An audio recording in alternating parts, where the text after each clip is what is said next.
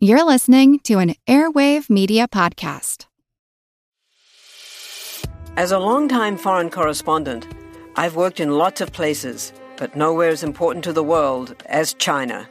I'm Jane Perlez, former Beijing bureau chief for the New York Times.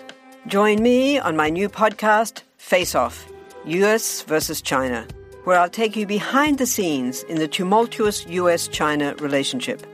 Find Face Off wherever you get your podcasts. The world is filled with many questions, such as, did giants exist? What is junk DNA? Does it mean that you're trash? Do you ever wonder if aliens have underwater bases in our oceans, and that's why there are so many UFO sightings off the coasts of islands all over the world? How serious even is climate change, and when should we start building our rafts? Hello, everyone. You may recognize me as Gabby from the History of Everything podcast. And my name is Bruna, and you don't recognize me from anything yet. Together, we're two scientists who explore the answers to these questions and many, many more in our new podcast, Mystery of Everything, available everywhere you get your podcasts.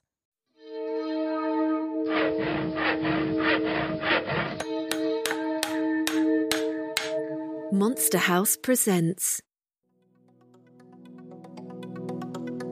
Monster Talk is an independent podcast production of Monster House, LLC. You can show your support by subscribing to our ad-free extended episodes at patreon.com/Monster Talk. We want to grow our Monster Talk audience, and the easiest way to accomplish that is for listeners to leave us 5-star reviews on iTunes. Positive reviews have a huge impact and only take a moment.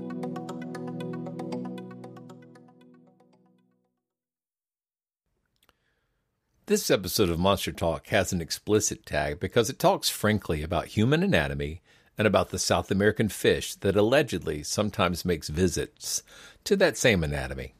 I know for a variety of reasons that there's going to be folk who don't want to hear about this because it makes them feel squeamish, but I hope if you can stomach it, you'll stick with us because it turns out there's a lot of lessons to be learned about humans as we examine the legends surrounding this fish. Thanks. Monster Talk. Hey, did you have a pee before we left, by the way? No, I didn't. I could have it if we get in the water, surely. It's big enough to accommodate my urine. You mustn't pee in the river. That's the key thing. Because there's a fish here called a Candiru fish. Have you heard of that? Oh, no, that's an urban myth, isn't it? No, it's true. It's about this long. Yeah. And if you pee in the water, which I'm serious you mustn't do, yeah, it swims up your urine and into your willy. It's apparently unbelievably painful. And you have two choices. You chop your willy off, or you have to get to a hospital, and given we're near a hospital here, there's only that first choice. So what I've got a couple of pieces of string, actually. So if you just tie a knot in it. So I've done mine, but which size do you need? Oi! It's actually quite unlike anything we've ever seen before. A giant, hairy creature, part ape, part man. In Loch Ness, a 24-mile-long bottomless lake in the Highlands of Scotland. It's a creature known as the Loch Ness Monster.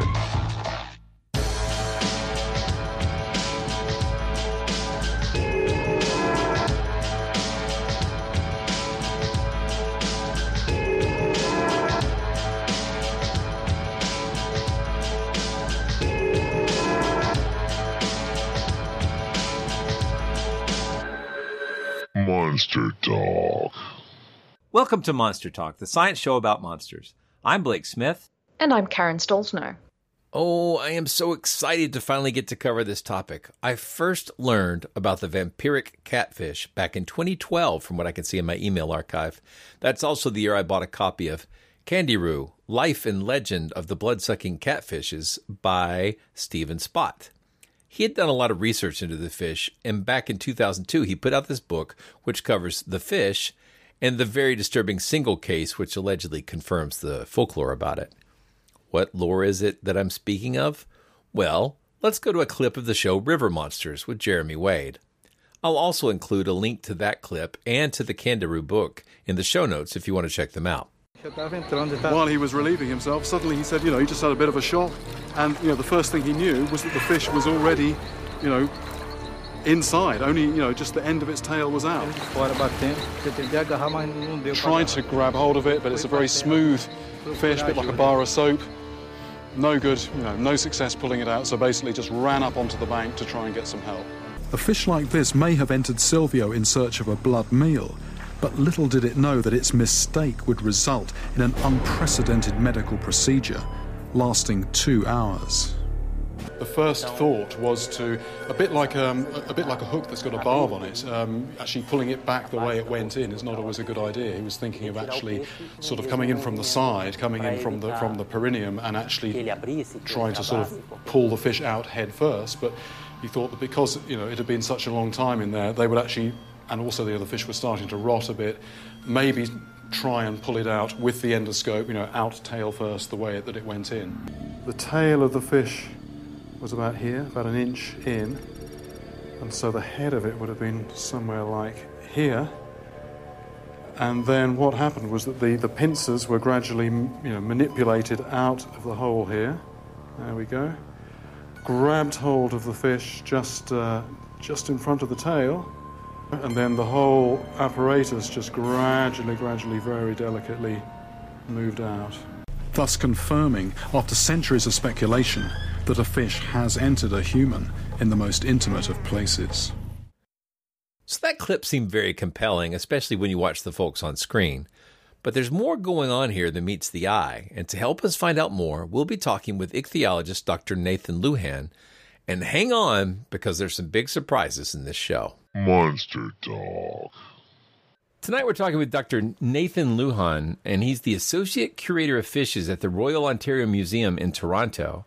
His work is an effort to improve fish species identification, to better understand freshwater ecosystems, and to figure out where fish are best placed in the wonderful taxonomic tree of life. And tonight, we're going to talk to Nathan about a real yet legendary fish, the vampiric catfish of the Amazon, with a reputation that may cause some of you to wither in sympathetic discomfort, the Candiru. Welcome to Monster Talk, Dr. Lujan. Hello. Glad to be with you. We're so happy to have you here. We found you through Matthew Coleman, who we interviewed a few months ago. We talked with him about the piranha, and he said you were the go-to person for this topic. So we're very excited to have you on. And just to start, how did you get into fishes? How did you get into this topic? Yeah, well, I grew up in Nashville, Tennessee, which is the epicenter of temperate freshwater diversity. And grew up exploring streams, loving the beautiful fishes in Middle Tennessee. And then an aquarium store opened up near my house, and I started keeping aquaria and falling in love with the fishes of the tropics. And had the opportunity in graduate school, really my first full year of a PhD program at Auburn University, to go to Venezuela. And went to the Upper Orinoco, an area where very few people had collected before, and found a lot of undescribed species. And that was really that was what really hooked me on the tropics, was the opportunity to discover new species, to describe new species, and to figure out their ecological relationships and their evolutionary relationships. And that's what I've been doing ever since. Hooked. I see what you did there. It's usually Blake. Yeah. This may be a thing. Yeah, this. Yeah. He'll school us on these fishes. Well, if you talk to Coleman, you know what puns are all about. I mean, that's right. Oh yeah, the two of them. We had a lot of fun. Well, so the Candiru is it's in the catfish family. What distinguishes these kind of fish from other kind of fish besides the way they pair so nicely with hush puppies? Well, catfishes are an incredibly diverse group. There are about 3,500 species. They're globally distributed. They're present on every continent. Although there are no living catfishes on Antarctica, there is a catfish fossil from Antarctica. And that diversity has a geographical component to it. Or if you look at the very first, or the order of catfishes is called Siluriformes. And if you look at the very first branch in the Siluriformes, in the tree of all catfishes, you get a branch leading to a group of exclusively South American catfishes that includes the Candiru. And this group is called the Loricarioidea, the suborder Loricarioidea. And that includes some other noteworthy catfishes, all of your plecos, your wood-eating catfishes, your naked suckermouth catfishes, a big group of South American catfishes that are pretty ubiquitous. They're widespread. They live in all different habitats, and they have a really wide range of anatomy. So the armored catfishes are the plecos are things you're probably familiar with from the aquarium trade, but they are the algae eaters or the glass cleaners that have these bony plates on the outside. Mm-hmm. And then the cory cats, the little armored cory cats that are popular in the aquarium fish trade, are part of that group also. Well, the Candiru is a trichomicterid, and their common name is the pencil catfishes. And the majority of trichomicterids are invertivores or insect feeders. They're not too unusual looking or behaving. They're again very widespread. But then there is a lineage of trichomicterids that has evolved into this very parasitic niche, and that includes the blood feeders, the vandalines that are the Candiru you're thinking of, and then there's another group called the stegophylines that scrapes scales and slime coat from other fishes. They all sound lovely. Yeah, so pretty cool. we want to talk about the legend of these particular fish, because after the introduction that we just gave, I expect that listeners are going to want to find out more about them and what's going on here and sort out some of the fact from the folklore, because I had heard of this creature and heard some of the nasty stories that I'm sure we're going to get into, and heard that they were ultimately, that was all myth and legend. Yes, very unlikely, put it that way. Okay. Show's over. Oh, so, yeah. Well, what is the lore? I mean, like, what do people say happens? Well, yeah. So there's a legend that and it's really one particular genus, the genus Vandalia, that people are thinking about. That's a very elongate, slender catfish that has that shares with other members of the Trichomicteridae this presence of external teeth. So there are the teeth in the mouth. And then these catfishes have some teeth outside of the mouth around the head, and those are called odontodes. And these odontodes, they're on the opercular bone. So the bone that opens and closes on a sunfish or a panfish that you might be familiar with, that bone is really modified in these catfishes, and it has these teeth on the outside. And so when they open that operculum, those teeth flare out, and then there's another set of bones that get levered out that also have teeth. So they can flare these 4 clusters of teeth outside of their head and lodge themselves into tight cavities, basically. But their normal way of living is to go into the gill cavities of other fishes, and then to use their oral teeth to open a hole in an artery, and then to ingest blood, much like a leech. So they have this ability to attach, to ingest blood, and then a stomach that expands, much like a leech. And they gorge themselves on blood and then just fall off and digest that meal and continue on with their life cycle. So that's the typical way of life for one of these Candirus, one of these Vandalia. Now, there's a legend that some of these occasionally find their way into human orifices, be it the male urethra, the female vagina, or an anus. This is a legend.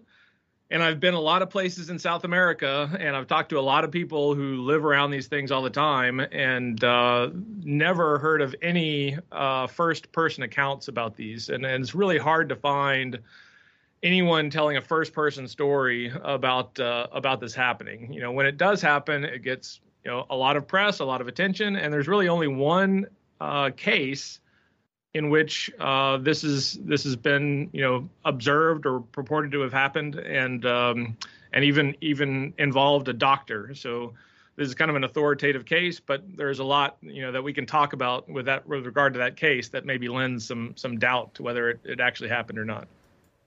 Yeah, maybe we should. They sound nasty anyway, even if they don't do all of the things that people say they do. They're not nasty at all. They're wonderful, beautiful creatures. You should look at. So I've got a lot of CT scans of the heads of these things. I kind of got into this indirectly because I wanted to understand the evolutionary diversification of a lot of these kinds of cranial modifications, these elements of the skull that are really bizarre features of this group of catfishes, this big group of South American catfishes. And so to look at that better, I started putting them in a micro CT scanner. So I was a postdoc at the American Museum of Natural History for 2 years, and they have a micro CT scanner there that basically takes thousands of X-rays, and then a computer is able to assemble those two-dimensional X-rays into a three-dimensional digital model of the internal anatomy. And what I found when I started CT scanning these was one, just an amazing skull and a lot of really bizarre features of the skull, but then two, a lot of diversity across specimens that represented undescribed species. And so it turns out that this group is very poorly studied from a taxonomic perspective. And really only just a few weeks ago, there was a paper that came out that described 9 new species of the genus Paracanthopoma, which is a close relative of Vandalia. So we're always we're actively discovering and describing new species in this group, partly because of the ability to visualize that internal anatomy with CT scans. Many of these are very small fishes. So anyways, I was visualizing this internal anatomy, noticing all these skull bones, and then with that digital anatomy, I can then kind of model the evolution of this group and look at how many millions of years it's taken for these different groups to evolve. Perhaps we could discuss this one documented case then that seems to have involved a kangaroo, but it allegedly also involved the swimming upstream of urine legends that we've all heard about. Yeah. So was it a 1997 incident involving Silvio Barbosa? Yes, originally known as FBC.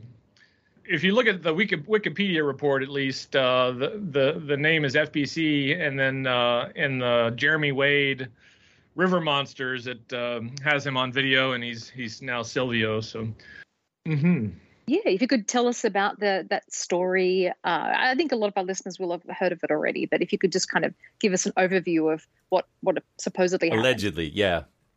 Well, there have been a few accounts of this, and I'm not I have my doubts about the account, so I don't, I haven't studied them overly to know, what the details are. But basically, this guy was supposedly standing thigh deep in the Amazon and urinating, and while he was urinating, one of these Candiru came swimming up the urine stream. And in a split second was buried in his urethra, was deep into his urethra with only the tail exposed beyond his penis. And he tried to remove it with his fingers, but they slipped right off, and it was very slippery, and was unable to remove it.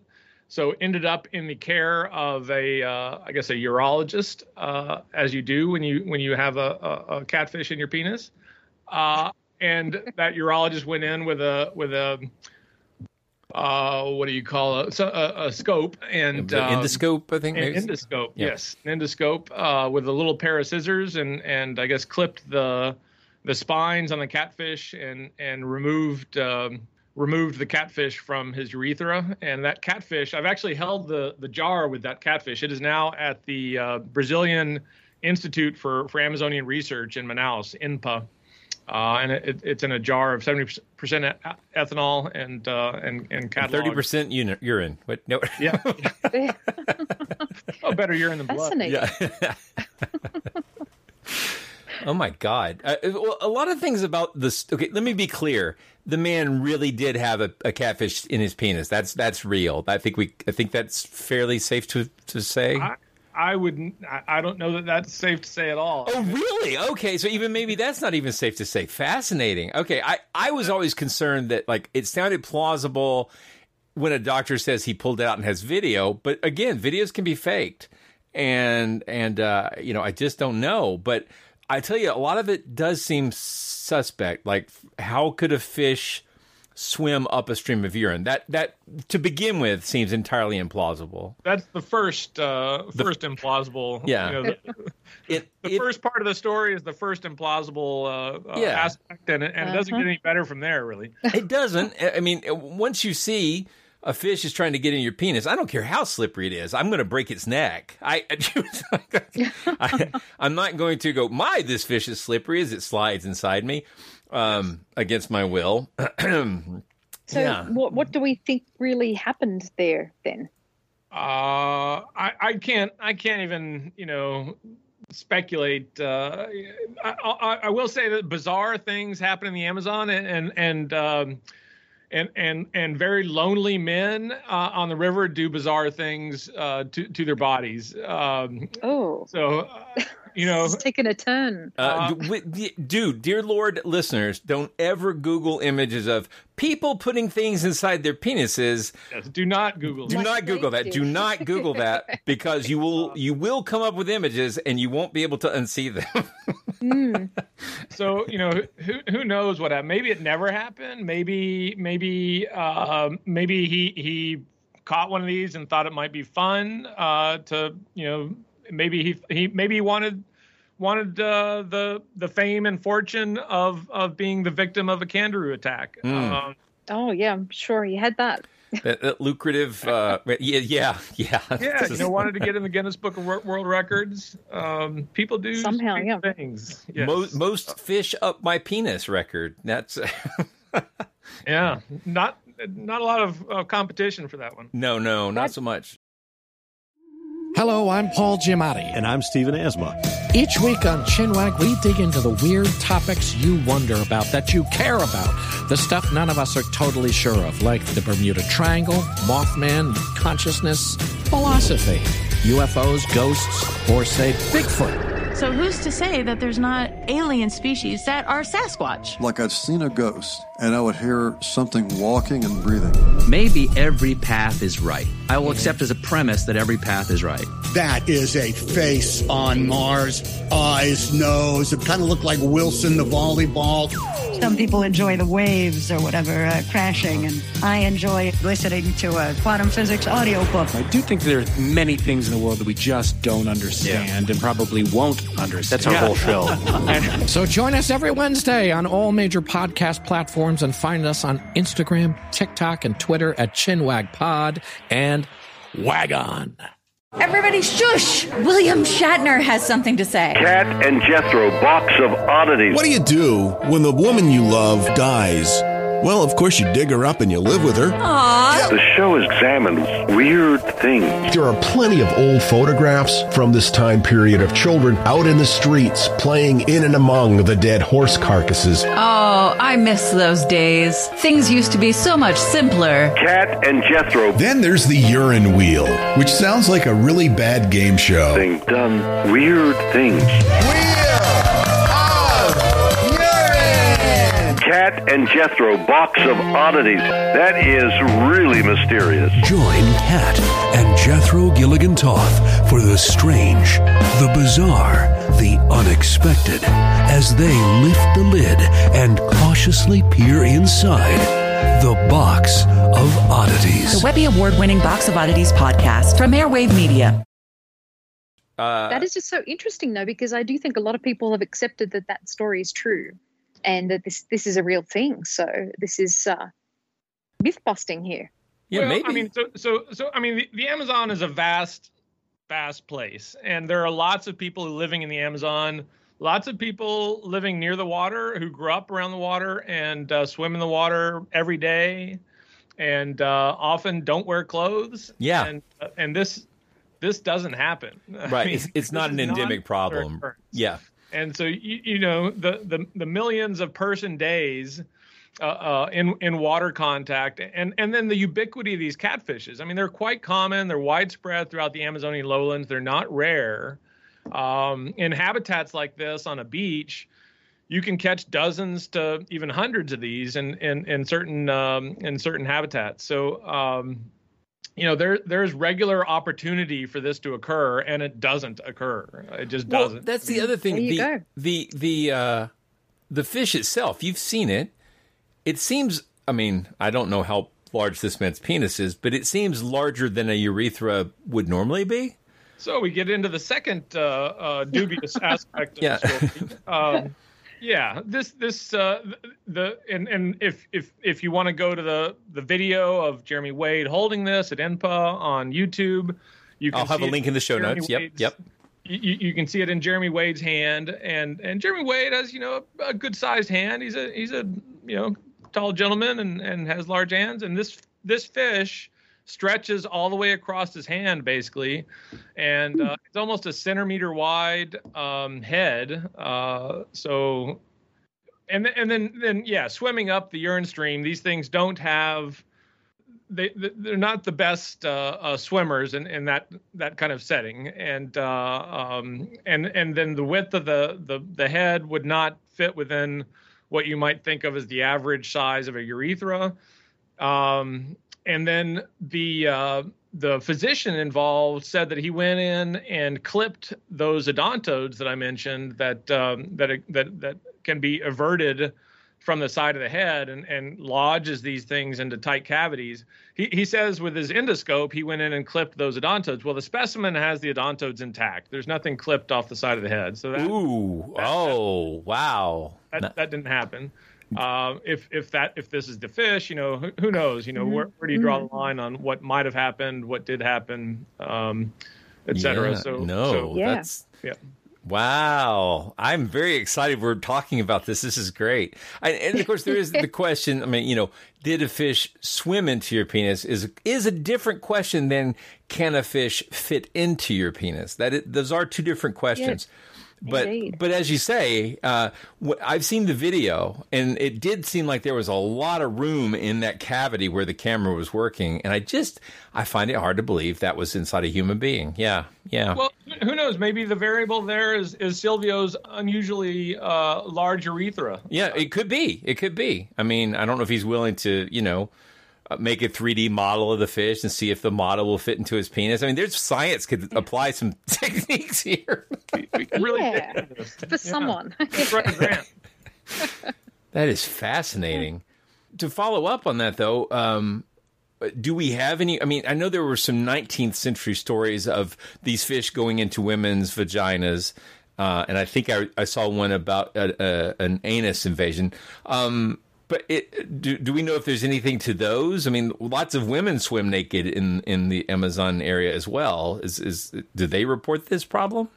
That's a little bit harder. I mean, I would be more willing to accept that. I mean, if a fish is these fish do seek cavities and crevices and blood, and they will even as tight as if you try to hold your fingers as tight together as possible, and these fishes will be able to find a way in between your fingers and wedge themselves through.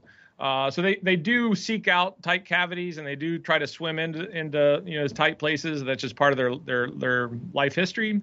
And so, yeah, I mean, if you can imagine them finding their way into a vagina much more easily, or even an anus for that matter, than the end of a penis, rather. So that could be conceivable, but at the same time, I don't go around the Amazon asking indigenous women if they've had anything swim into their vagina recently. So I'm not. I really don't have any data. Ethical issues there. Yeah. Get on that grant proposal now. Beat the rush. But that is interesting that there aren't any stories like there are of men. Yeah, I think men are more likely to either inflate stories like this or certainly to perpetuate stories like this than women. Maybe that's just an aspect of testosterone. I don't know. This story is teetering on the edge of busted as far as myths go. I don't want to I don't know what Silvio's story is exactly in real life, but this seems very suspect. So, and I'm glad you're bringing these points. If it were a trial at this point, I would not find the Candiru guilty. Yeah, let it off. But let's talk about, I mean, these fish are adapted to a vampiric lifestyle, a parasitic lifestyle. What in a normal course of life, what would these fish actually be doing? What's their behavior like? What do they normally eat?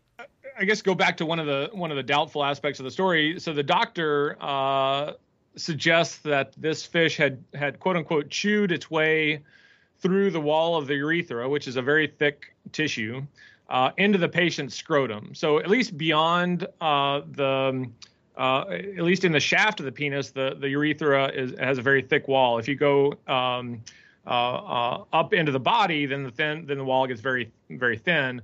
But at any rate, this is a major injury if you penetrate the wall of the urethra. And speaking to the anatomy of these things, they just don't have, this particular genus, at least Vandalia, does not have the teeth to chew like that. You know, they have these vampire-like teeth that are good at penetrating and causing blood to flow, but not really chewing. They do have, so those are the oral teeth, or at least the mandibular teeth, the lower jaw teeth. In total, they have 9 clusters of teeth around the head. This is one of the really bizarre features of these fishes. And then their upper jaw teeth, the premaxillary teeth, are positioned more laterally on the kind of the corners of the skull, the corners of the head, and they're claw-like. So they're almost scalpel-like. And there's a larger genus of these Candirus, an undescribed genus, actually, a genus that I'm working with some Brazilian colleagues on describing. And this genus, we have video of them moving their head back and forth and actually opening a cavity, actually opening a hole in the side of another catfish. And that's using these lateral teeth on the sides of the head. But the Vandalia genus, no one's ever observed that happening in that genus. But that, that just speaks to the ecological diversity of these groups. The Candiru kind of group is very broad, very diverse, and more than just this Vandalia. And there are some very small ones. There's a genus called Paracanthopoma that has a very robust head, and it actually excavates little holes in the surface of big catfishes and hitches rides. We think it moves across the Amazon by hitching rides on big catfishes, and then occasionally maybe swims into the gills to have a blood meal. So that's what most of these do. At least the blood feeding group, the Vandaliinae. They ingest blood. They feed into gill cavities where blood is easily accessible, available, and can open arteries with these distinctive teeth, and then with the teeth that are outside the head, erect those teeth, lodge themselves in place long enough to have a blood meal, and then leave, drop off, go into the sand. I usually find them on beaches, drawing a big net across the beach. You'll get, in some cases, a few dozen of these in a 30-foot net. So I am wondering, Nathan, how common are these fish? They're pretty common. I mean, especially in big sandy beaches and big river channel habitats, in the Essequibo, in the Amazon, throughout the Orinoco.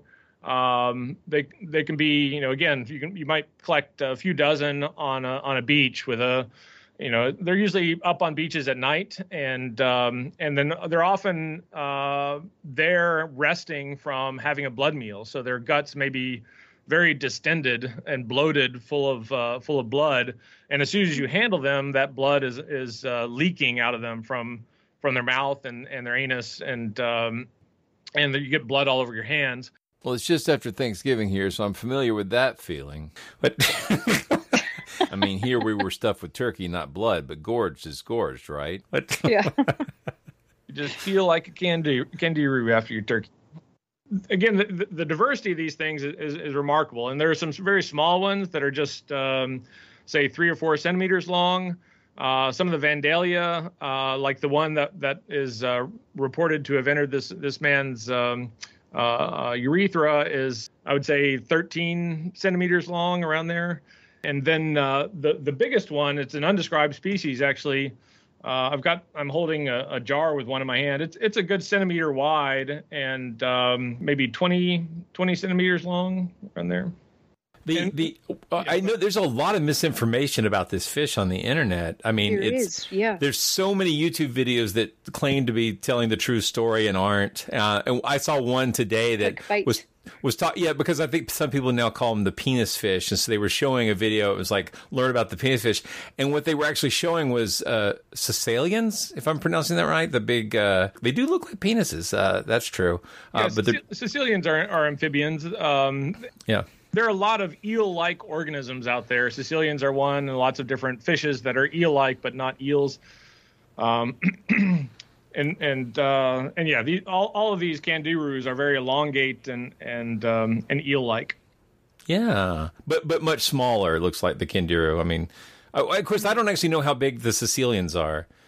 A foot long or so. Oh wow. Okay. Well, I did want to. So I had a question for you, which is one hypothesis about the legend would be that the fish are attracted to urine. Do you know if there's been any formal testing on that to see? Yeah, if some people have delved into that, and there's no evidence really that they're attracted to urine. And the idea behind that is that they specialize on blood feeding from gills of fishes, and fishes excrete urea and nitrogen waste via their gills, in part at least via their gills. And so there was this belief that maybe they're finding their way into gills by following that odorant, that chemical trail leading into gill cavities. But the limited testing that's been done, there have been a few experiments, hasn't supported that hypothesis. So. Well, it still, even knowing that the Candiru probably don't swim into penises or probably vaginas, it still feels like it would be wise to wear swimming trunks when you're in Amazonian rivers or in the Brazilian rivers. Does that seem sound? Whatever makes you feel better. I mean, I really don't think you're at any risk of a Candiru attack in the Amazon. Again, I've done about 24 trips down to the Amazon, a few weeks each, and collected a lot of these, swam around these, and never felt threatened or at risk. Nor did anyone around me who had lived in those settings and grown up in those settings. That's very comforting. Can't say you're doing that anyway, but. Well, that's also true. there's really only one fish in the Amazon that people are universally and genuinely afraid of, and that's stingrays. People watch where they step. Oh, definitely. Yeah, that was not what I thought you were going to say. Okay, what did you think? Well, I thought he was going to say that people are universally scared of piranha, but we've already debunked that in a previous episode. Yeah. The electric eel, I mean, if you're in the right habitat where there are electric eels, they're worthy of respect. Usually you get a little bit of a warning, a little bit of a tingling sensation, and to back up. Wow. Okay. But the electric eel, or the stingrays, when you step on a stingray and if you get nailed by a stingray, then it's pretty bad news, So it's not. Is it worse than just the piercing wound? Is there like a venom involved? There's a venom involved, and there's a high likelihood of infection. So if you're not treated, frequently these wounds get infected, and yikes.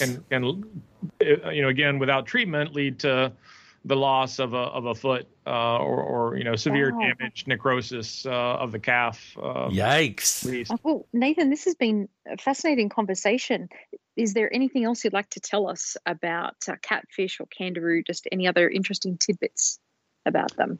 Well, I mean, we really don't know. These catfishes, they're blood feeders. They're not the only blood feeding organisms out there. Of course, there are vampire bats. There are mosquitoes. In most lawyers, yeah.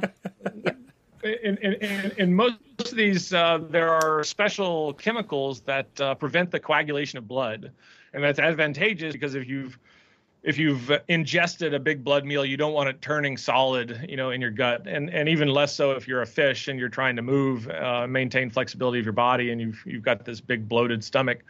And so it seems likely that that these catfishes have some form of anticoagulant, but to my knowledge, no one's looked at it yet, and it's kind of an exciting possibility. Of something I'm starting to look into to see if there's any genomic indication of anticoagulant proteins or enzymes in the gut.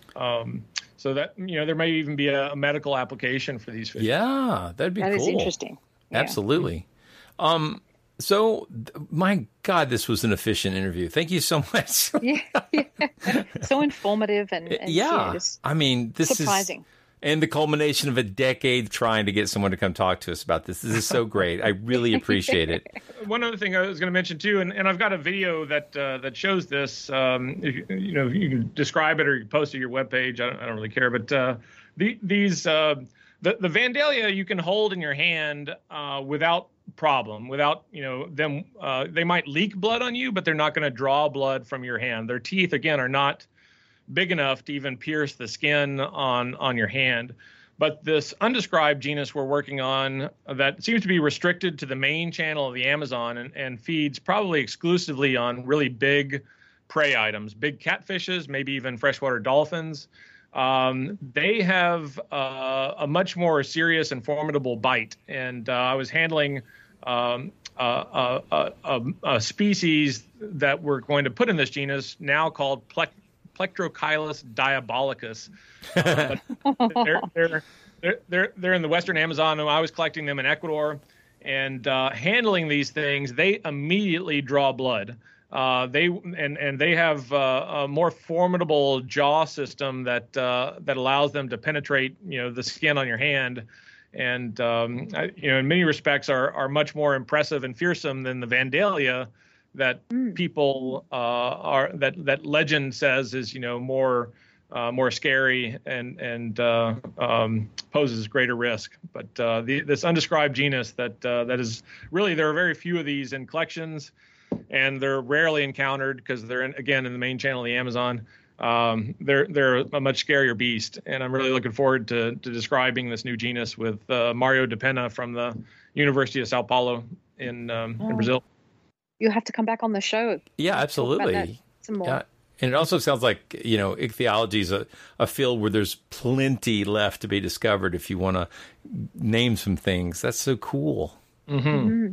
Well, that brings us to our closer question. I hope you've had a little chance to think about this. We'd like to ask all our first-time guests, what's your favorite monster? Man, it's got to be the alien from Aliens. Just the biology behind that. The movies were amazing. They really stoked my imagination growing up, watching Aliens first and then going back and watching the original.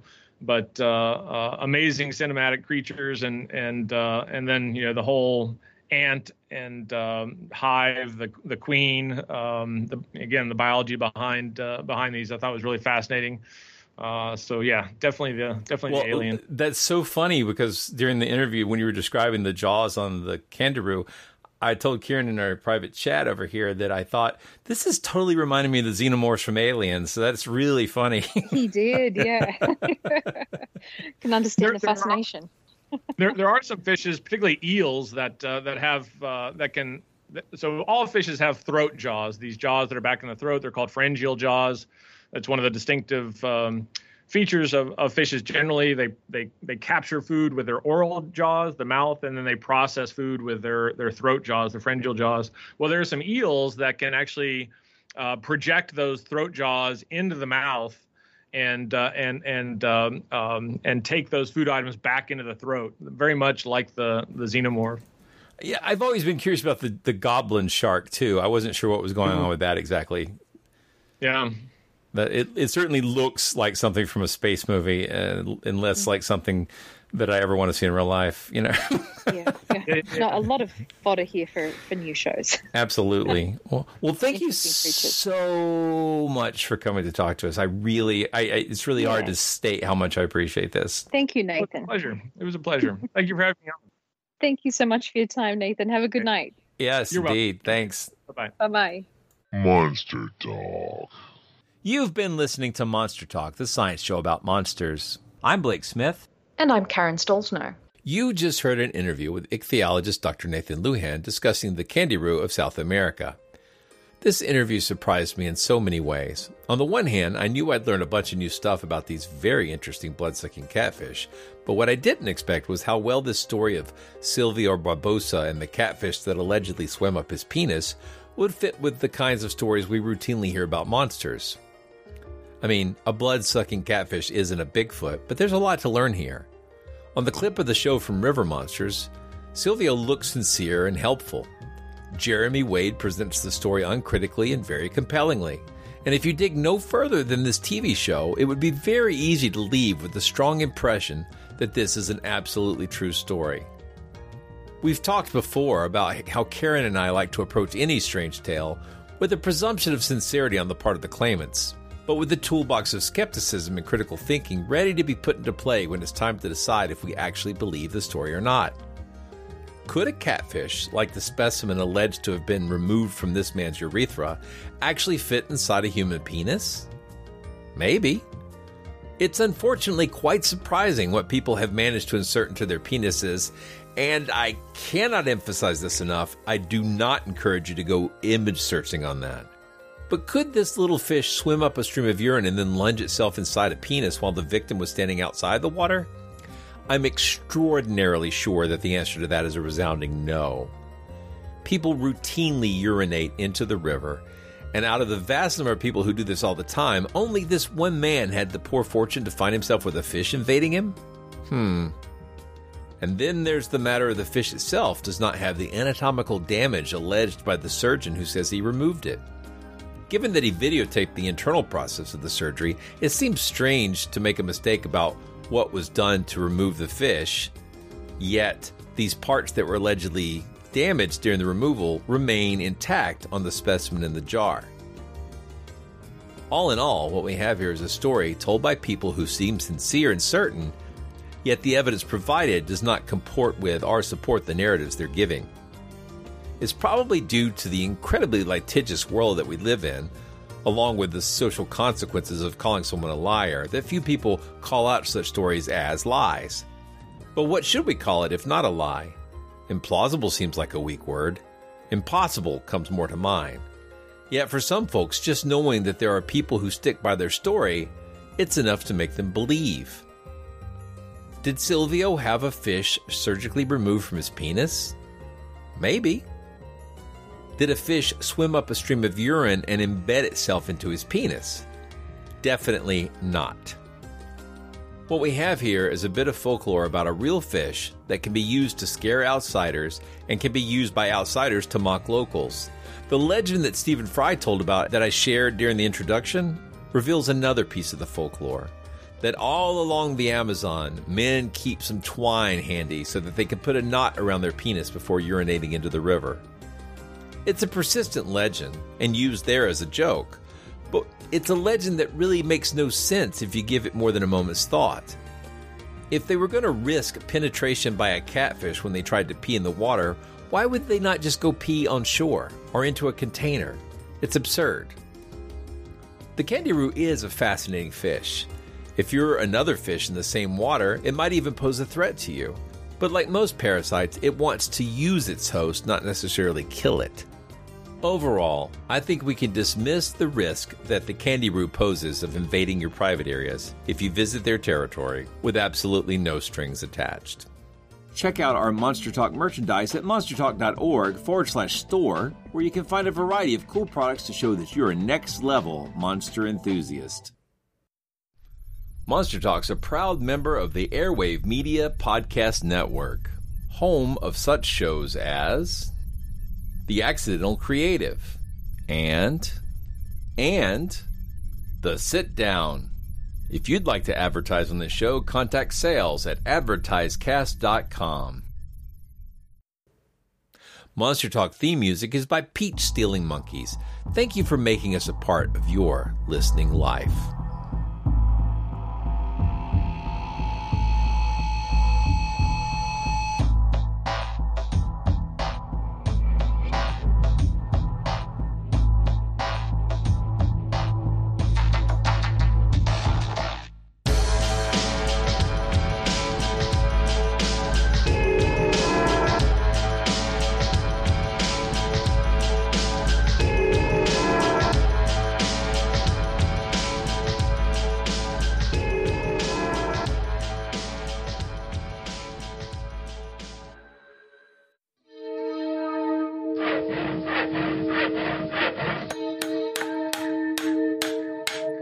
This has been a Monster House presentation.